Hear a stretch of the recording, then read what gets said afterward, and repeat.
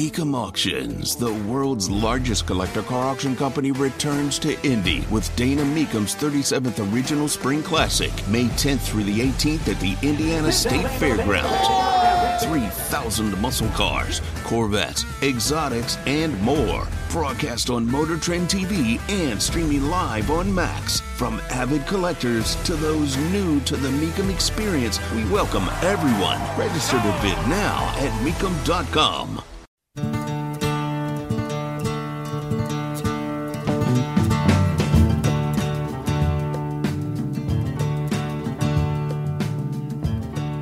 I was on with Hammer and Nigel yesterday, Tuesdays with Tony, and I always appreciate them having me on the show. Tony Katz, 93 WIBC. Good morning. And it was Nigel. See, it's not Hammer and Nigel. It's Hammer or Nigel. There's a lot of vacations that go on. I say this as a guy who has probably taken more time off this year than ever before in my career. And he asked me what I thought the top story of the year was. And I said, I still think it's the border. With everything that's going on, what's the biggest story? What is the number one story? And as I've said to you many times, I am convinced that it is the border. How could the border not be? Because everything else that we see in the main flows from it. We want to talk about fentanyl crisis and drug crisis. That's the border. You want to talk about what's happening, every story regarding New York. That's the border. You want to talk about international relations. That's the border. Whether it be about South America or Central America or China. Yes, there are stories that have nothing to do with it. But the border is still the number one story in America. It is the biggest issue in America. It is the bipartisan issue of America. We can't solve this. That seems impossible to me. We aren't willing to solve this. Well, that's something very, very different. Not being willing to solve something is different than whether or not a problem can be solved. But it is within this context of the border that I come across this story from the Washington Times. The Department of Homeland Security is separating children from their families in Border Patrol facilities in Texas, saying the surge of migrants is too overwhelming to accommodate them all. Within that sentence, man, there's a lot to parse. But we don't start with the first part first, we start with the last part first. The surge of migrants is too overwhelming to accommodate them all. When we dropped Title 42 and decided to go back to utilizing Title 8 as a way of removing people from the country or keep people from coming into the country, what we saw was a drop in immigration, illegal immigration. Those being two different things, by the way. We saw a drop. And people said, see, you worried for nothing. This administration, the political left, cheers before there's something to cheer. And one could argue that the political right does that too. I think you could create an argument that people will cheer something in the second, and then a minute later when things change, they're like, why are you living in the past? We're already past that subject. We're on to something new now. Why don't you do the work for the American people? It's like when the political left says, we don't think you should have a gas stove. And people are like, leave my gas stove alone. And the political left says, why are you always talking about gas stoves? Oh, you and your culture wars. Now they're appointing more people to do away with your gas stoves. This administration needs to be stopped. These people are just terrible. Just awful. Man, do they hate you and they want you to live in the freaking Stone Age. They really do. The surge of migrants is too overwhelming.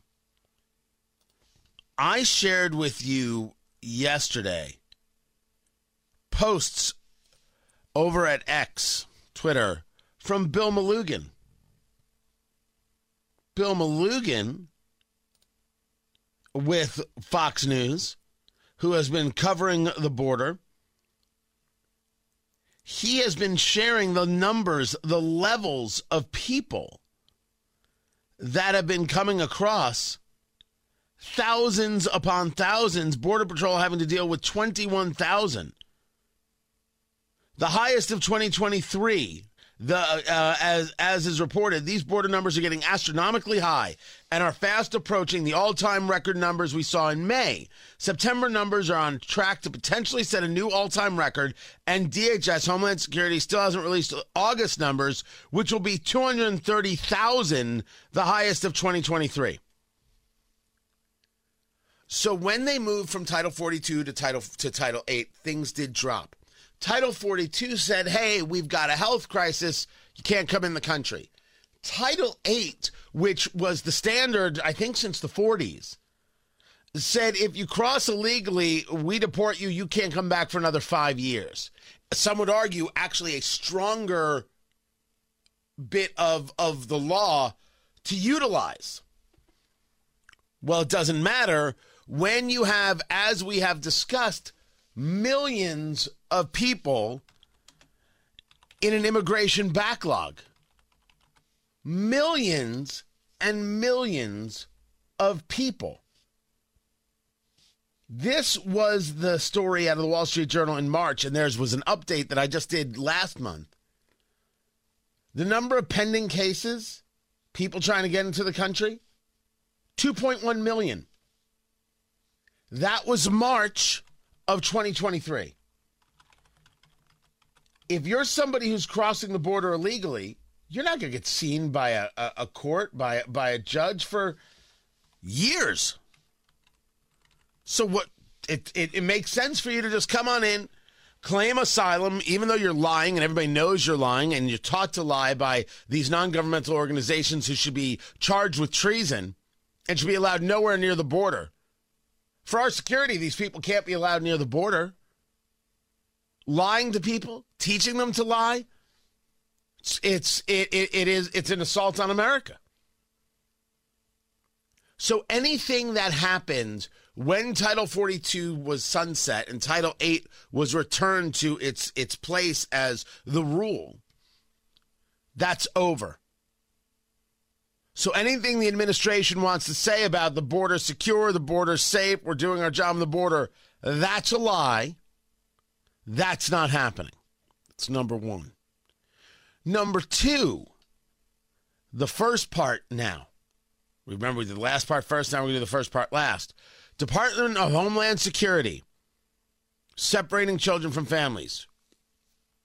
Children as young as 8, this is how the story is written, who are supposed to be kept in cells with their parents are instead being put into cells with unaccompanied children, according to a special monitor appointed by a federal judge to oversee border detention.